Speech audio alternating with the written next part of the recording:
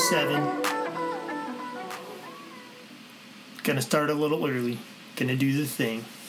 I know most of you aren't even watching this live anyway anymore. Now it's like life is kind of doing this, it's doing that. I'm back to work. Things are happening.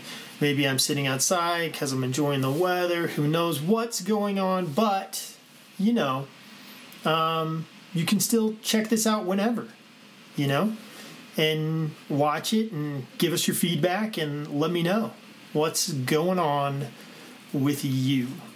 Now, the last couple of times I've talked, at least the last two, we haven't been able to put the audio version out on the podcast on Apple Podcasts simply because I forgot to press record.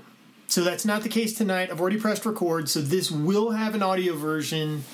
It will be posted as a podcast. No worries about that. And I will mention something at the end too, because right now, after this live talk here on Facebook, I'm toying with this idea, with this notion of possibly switching back to mainly podcasts. Now, I don't know what that totally entails, or if it just means, you know, every Tuesday or every other Tuesday I'm going to drop a podcast or a short story or something like that. But I'm definitely considering it, and I'll check and ask for some feedback at the end of this video so we can come back in the next few days, over the next week, and check and see what you guys think about that and maybe take that into consideration. So anyway, happy belated happy belated Father's Day. Jeez, I was looking at Ian. To all the fathers out there, I had perhaps one of the best Father's Day gifts I've ever been given. It was a scavenger hunt. Ann and I have gotten really good at giving our boys scavenger hunts and creating these things for them to kind of go and do like on their birthdays or, you know, just special events. And on this Father's Day, my boys, two of them, to my two youngest, simply because my oldest was working, they created a scavenger hunt for me. And I don't know about you, but that's pretty awesome, because sometimes it's those days when it's like, well, here's your day and you get to pick and do whatever you want to do. And it's like, man, I would just love to have it all decided for me. And it's just like, well, here's what you do and here's what you do. So it was like, here's a scavenger hunt. Solve these clues. Do these things. Go here. Check this out. So anyway, it's pretty awesome. But happy Father's Day out there to you guys. Hope you guys are enjoying some good weather wherever you're at. I know it's been sunny here. It just downpoured outside. You might hear a mower next door. Who knows? But we're going to get busy talking tonight. I was on the phone with a friend yesterday, and he used the word riff. So I was like, ooh, I like the word riff. That's a good one. So I'm going to riff a little bit tonight about just some recent conversations and thoughts, feelings around some of those. Simply because it's been on my mind and it's something I can talk to and certainly relate to. Now, public speaking. Here's where we're going first. Public speaking, it's pretty much my life. It's pretty much my job. It's one of the things I honestly feel better than average at. It's certainly not basketball or football. Not better than average at those things. But public speaking, yes. I've been at it for a long time. I wouldn't say I've been perfecting the art, but I have been working at it. Attempting and trying and just really going after it. You know, I remember being in high school and one of my teachers telling me that I was really good at public speaking after I did some persuasive speeches in her class. And she really thought that I would, you know, go into public speaking somehow. I thought she was crazy because I just didn't see that being a part of my future necessarily, you know. She actually asked me in high school to come to her college classes and give some speeches so that she could talk about it and use them in class. And I never did it. I was just too nervous. You'd think that after so many years of public speaking that there are some things that wouldn't happen to me anymore, that I wouldn't get nervous, that I would be able to eat food beforehand, that I wouldn't get sweaty. But all of those things, they still continue to happen. Almost like clockwork, believe it or not. But anyway, public speaking isn't entirely predictable. You would think it would be, right? Like you get up in front of people and you speak. And in this instance, I'm like speaking to a camera. I know you're out there and I know you get to watch this, but it's not the same interaction. So you're up speaking, and regardless, like plenty can happen that you didn't even plan on. There are, times when I work really hard and I study and I work and I do all the prep and you practice and you put in time and you win, like it comes off kind of without a hitch. But there's all the other times when it completely loses and it nosedives and it flops really bad. And man, do I hate those times. Then there's here's just a couple of different things that can happen when you're public speaking. There's like the huge belly flop. When you deliver a talk and it just flops, right? And you feel horrible about it and you're walking away, and I've got the inner critic. And so I'm stepping away, and then without fail, one person comes up to you and they just say, "Oh my gosh, can I tell you something?" And they pull you aside and they proceed to tell you, "Man, what you talked about just like went straight into my heart. You couldn't have been more dead on with where I'm at in my life right now. The things you say I'm feeling, and you put words to things that I couldn't, and your talk helped me so much." Right? So it's like the belly flop that turns into a win. It's like, what? How did that even happen? Like belly flop score of 10, 10, 10, right? Across the board. And then there's like the time when you deliver it. You deliver a talk and it comes off without a hitch. You hit this like home run kind of feeling, But then afterwards, right? Like during, you're connecting with people, you're tracking with people, and it just feels like gold. It feels like I killed it. Then you walk away, and without fail, someone walks up and they say, "Oh, that was so cool, like what you talked about tonight." And then they proceed to go on and on about, I don't know, like something that I didn't even realize I must have spoken about, right? Like they talk about like how it changed their life, and they're pulling up all these things, and I'm listening for it, but like I didn't talk about any of that stuff. And it makes me just question the whole time, were you in the room listening to me talk? Or like, were you tracking like somewhere else? Like it's completely other. It's completely weird. And it's like, what just happened? I'm not even sure you heard a single word. And so then it's just like, I don't know what happened with that talk. And of course, there's always the people who agree with you very kindly, and then there's the ugly disagreements as well, right? That happen. There's so much that's unpredictable about public speaking, and communication is crazy like that. Like so many variables, so many different outcomes, so many factors that get involved with communication. It's not necessarily easy to communicate. It can be really hard. It can take a lot of effort. And it doesn't always go as planned. That's almost certain. It's very unpredictable.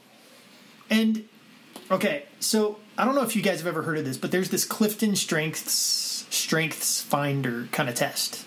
And there's this stuff that's out there. You can take it. I don't know if you've ever done it. I have. And here's what's cool. I did it. I liked it. I thought it was pretty cool. I got like a printout, a readout of different things, and it seemed pretty accurate as well. I did this 5-ish years ago, maybe now, but loved it, thought it was cool, took a lot of great stuff away with it. Now, of course it confirmed that I'm good at communicating, that I'm good at public speaking, that that's something, like it's a strength of mine. But underlying like that, there were all of these other strengths that factored in to the good communication. And that's some of the stuff I want to talk about tonight. The first one was this thing called discernment. Discernment, what I mean by that is simply this. I'm really good at reading a room. I'm really good at reading individuals as well. It's this idea that I can walk into a room, I can sit in front of a person, and I can almost sense what you're feeling. I pay attention to cues and gestures. I'm reading into those. I'm reading into like the feelings. I'm reading into the energy of the room. Like that's something apparently that I'm really good at. And it came up on my Strengths Finder, believe it or not. Now, here's the funny thing. We all do it. We all make these calls. We all make these judgments. Like we all try to instinctively read other people. Everything that I've read says that within 3 seconds, instinctively, this is just something you do when you encounter another individual. Like you're trying to assess if they're like a friend or a foe. Like you're trying to pull it up and figure this kind of a thing out. But we're all to a degree discerning. And here's the crazy thing. When it comes to communication and having an audience or other people to interact with, you can't forget that it's something like, I wrote this down, 93% of communication is nonverbal. So there's a lot of discernment going on in communication. There's a lot going on there, from tone of voice to body language to all of that kind of stuff. So I'm really good at it, apparently. But guess what? I get it wrong. I get it wrong all the time. Like, and getting it wrong is worth noting here tonight when we're riffing about this like idea of communication. It's worth noting because when we communicate, we also have to have a humility with us that says, we can get this wrong.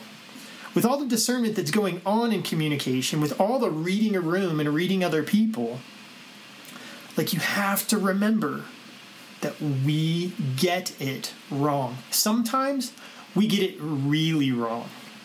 Even when we're good at it. That happens. I don't know if you realize this, but there's a ton of people out there whose default demeanor and facial expression looks like they're not pleased with you. Right? Like they're not happy. Or maybe their default face of wonder and awe is something like really, and so that doesn't mean they're in that place. But you could be reading that cue. That's just like a basic one that I'm trying to throw out there. We can get it wrong when it comes to discernment. So watch out. Okay? The second thing I wanted to point out, one of my underlying strengths that like contributes to this idea of communication is this word compassion. And a compassion that leads to inclusivity. Okay? What I mean by that is I feel stuff. I feel stuff on behalf of other people, and I include because of it. Like, that's kind of the I feel and I include, which is why my heart tends to hurt when people don't feel like they belong. When they don't feel like they're a part of something, when they feel like they're on the margins, when they feel like they can't fit in. And that's a pretty normal, typical feeling that goes on throughout our lives at different times, different seasons, different stages, in different ways. Now, compassion compels me to action. Action with the intended goal of, like I said, inclusivity. Compassion, though, has a cost. And compassion is this idea of suffering alongside and with others. You have to feel. And that doesn't always feel great, And so a lot of times we just dial down compassion. We get straight to like action and other stuff and trying to figure it out. But we've got to find a way to crank it up. We've got to find a way to increase the compassion like we're talking about. And so we can be compelled to action through that compassion. We felt a little bit of what they feel. We know some of that suffering. We've tasted it. We've had a piece of it, and we get it. Right? And then we move towards inclusivity. Like, I don't know. They just don't tell you when you're, like, signing up for parenting. Like, if there's ever a class, which there isn't, you just get handed a baby and you go home paranoid and freaked out that they're, like, in your care, right? And then it's like a guessing game of, like, you're doing your best intentions and all that kind of stuff. But, man, once kids start hanging out with other kids and you're a parent, and that happens for a long time, you have just, like, signed up for suffering. And you didn't even realize it. Like it just happened. I remember every single time one of our kids either had a moment where they were left out of something or they were treated in this way, and it ended in tears. And inevitably, I shed some too. And I felt that pain. And we talk things out, you know, as a family, or Ian and I with the boys. And then inevitably what comes next is, hey, so you know how that feels, right? Okay, so now you get how to treat others. Now you understand, right, moving forward, how it feels to be left out, how it feels to be treated like that, how it feels to be called that. However that shakes down, now you know. And you can move through that pain, through that suffering, and you can move in action towards, like, an idea of inclusivity and not creating that exclusivity that creates that kind of pain, that kind of, like, contributes towards that kind of suffering. Now, I have to tell you one other story that's going to kind of pull in both aspects that I've been talking about, these two underlying strengths, this idea of compassion towards inclusivity, and this idea of just being able to discern and read and that kind of a thing. So, a funny story, and I was on the phone sharing it with a friend about a week ago or two. I did a talk that it had it a long time ago, but anyway, it was basketball back in high school, and we had this tournament called the Gus Macker tournament, and a few of my friends, like, we got together, and we were not the basketball types. We decided to enter. We wore white shirts and khaki shorts, and we were like, oh, we're going to be awesome. We were mainly awesome because we did have a ringer, man. We had a guy who was on the basketball team, Damian Vallis, shout out. Tall, amazing. The dude can play ball. He just could. He was amazing. So we're out there playing basketball.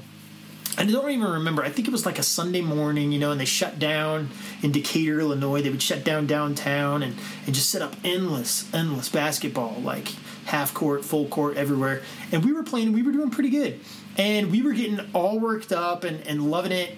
And there weren't a ton of people at this early game, but we had kind of made it far in the bracket. I don't know how far. But we're playing this game, and it's clear to the other team that, like, Damian possesses talent and not so much, right? Like, the other guys on the team, they're better than I was. But, you know, so they all start, like, double teaming and, like, making sure that they're covering Damian, and stuff starts to get a little physical. You know what I mean? And I'm reading it, like, that's not hard to read, I don't think. But maybe it is a gift sometimes. But, like, clearly tension is in the air. And something happened, man. Damian got fouled. He ended up getting a bloody nose, hit across the face. He pushed a guy. It just started. And the fight ensued. And without fail, my entire family was there. My sister, my mom, and my dad. And it was like all of a sudden the Gallaghers were on the court. And they were, like, in between people, being like, calm down, no. There's this whole peacekeeping kind of thing, like, occurred. I swear, I never got over that, because people were always like, oh, those Gallaghers, those peacekeepers, don't get in a fight around Phil's parents or Phil's family, because they'll just dive in, man. But it was an interesting moment of trying to read it, to feel what was going on. It was that inclusivity piece of just making sure that everybody feels a part, that no one's left out, that like, we understand and acknowledge what's going on here, but we also try and diffuse the situation, right? Like, it is a game, it is intense, we get it, but there's some stuff happening. Like, it was just this moment. And I'm only telling that story right now, all of that to say this. Lately, I feel like my heart is heavy. I feel like my heart's been, like, breaking, like, the past few weeks. And, like, granted, there's so many people going through so much and going through the ringer. And I'll tell you what, like, with so much hurt out there, with so much miscommunication, with so much lack of compassion, with so much exclusivity, and with so much unrest, it's no wonder your heart might feel heavy, and it can just feel so unsettling at the moment. There's just so much happening still. Now, I wanted to talk about communication simply because we desperately need to communicate right now. And we need to do so in an authentic kind of way.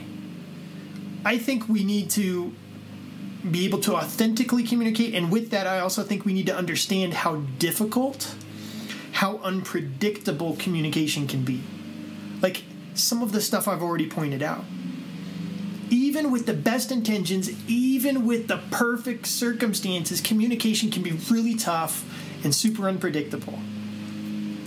And if we can have that awareness, if we can walk with that humility, then perhaps we can allow communication to do what we hope it actually will, to help us see and know one another more fully than we did before.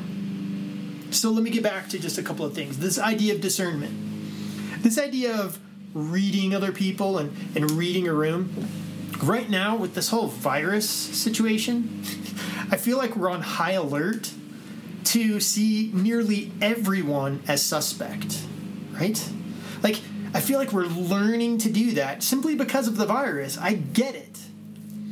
But it's going to have some unconscious implications that we're unaware of. My entire life, I've been trying to not view other people as suspect, right?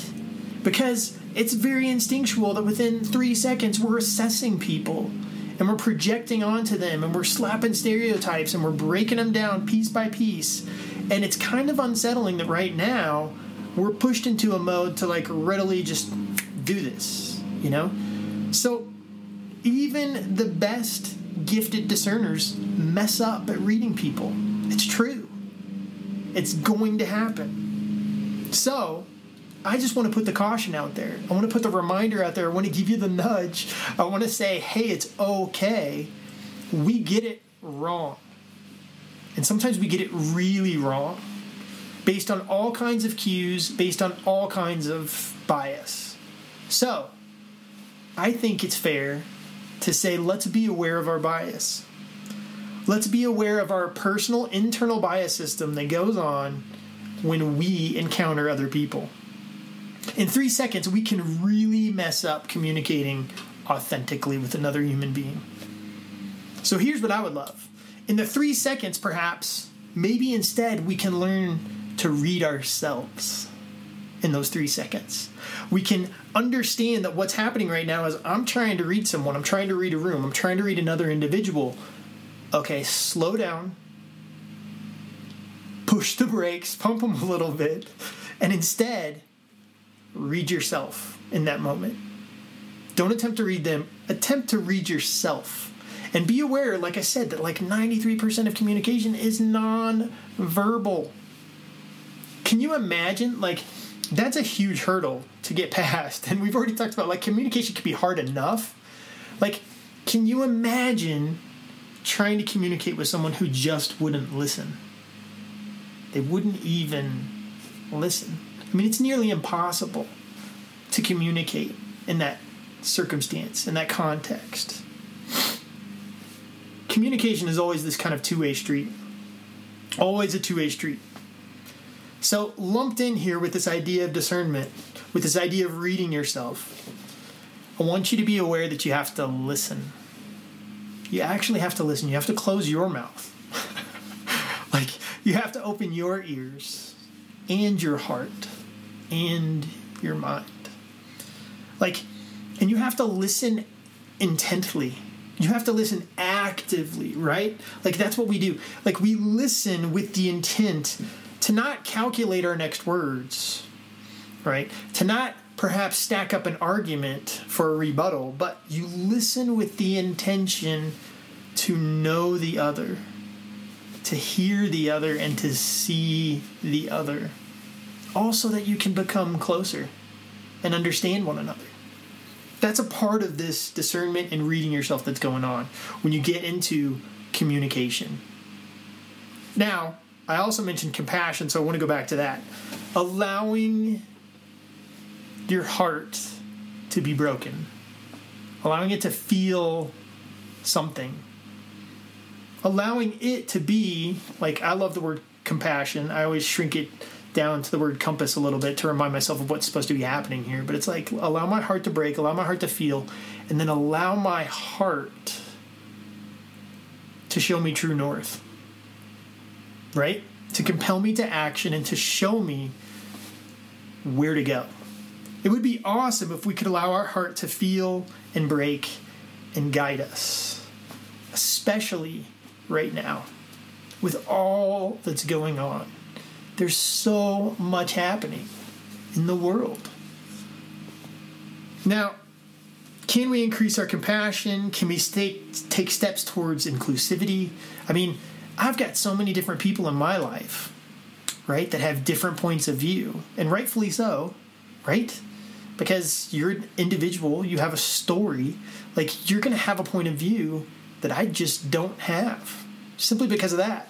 And I feel like lots of times our points of view are more about us. It's more about our story, right? I used to hang out with students all the time back in the day when there were compact discs, CDs.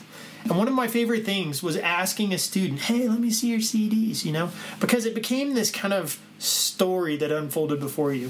They wanted to show you the bands and they wanted to talk about them because they felt like those bands were a reflection of themselves. And you could learn a lot about a student, asking them what kind of music they listen to and seeing their collection, their library. I feel like points of view are often a piece of that.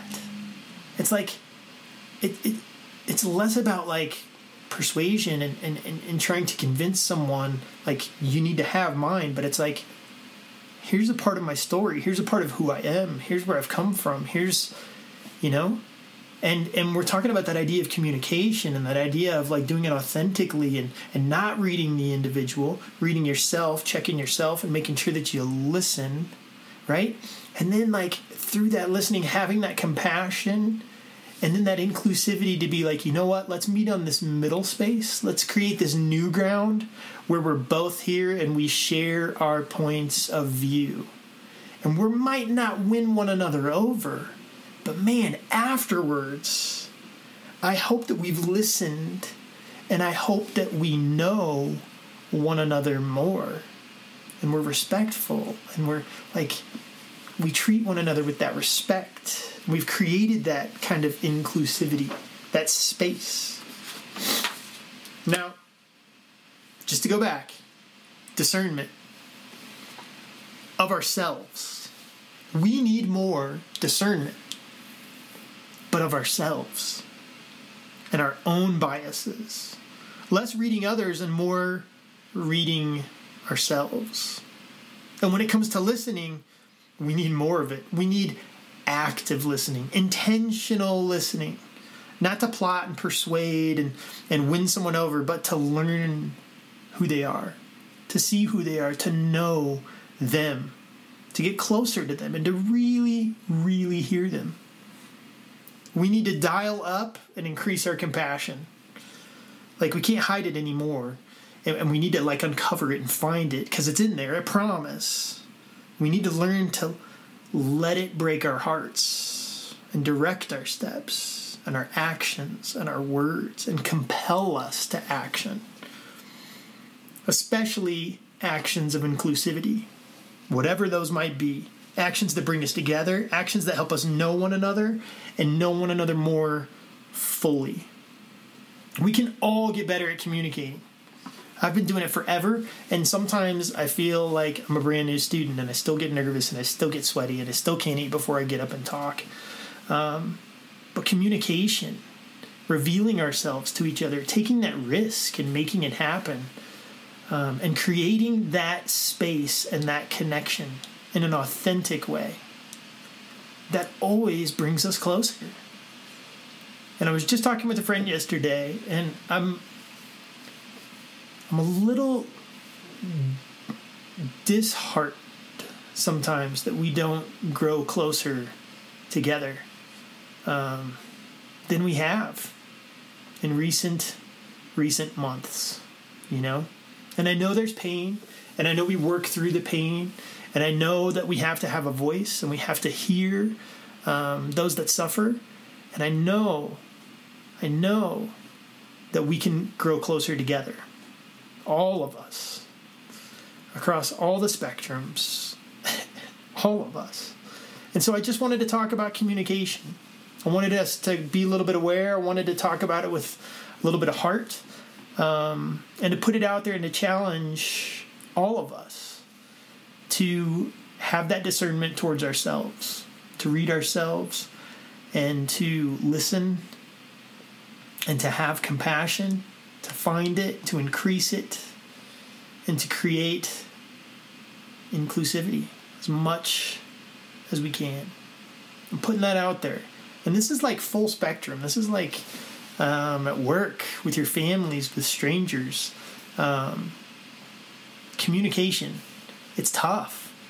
And when we approach it with that kind of humility, and when we can also kind of like encounter others who are willing to communicate and listen and do the give and take and create that two-way street, it's pretty awesome. So I'm putting that out there. Now you guys get to go be students and practice the art of communication, right? Like in all your different spheres and all your circles of life. Now, after you've listened to this video, and if you made it all the way to the end, that'd be great. If you could, I just wanted to say a couple of things about like yes or no on videos, you know what I mean? Like, or podcasts. If you want to throw a comment our way, if you want to shoot us an email, whatever that might be, we would love to know if you're cool with things switching over to podcast, or if you're like, oh no, let's do every other one or something like that. I don't know. We're still just trying to feel this whole thing out. I just know, being a communicator, it is not easy to talk to a computer screen or a camera like this, and then realize that people are watching it like whenever. It's crazy.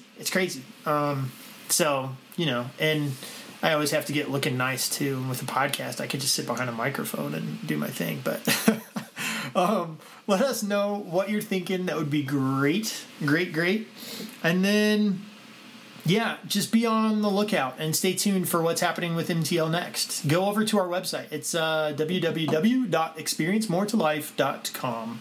And you can get on the email list. That'll probably be the easiest way to know what's happening, because tonight I didn't even text people. Normally I text everybody. I didn't text anybody today. I only sent out the email. So my bad. I apologize. So share the video with some people that you know that probably missed it or didn't realize it was even happening. All right? Yeah.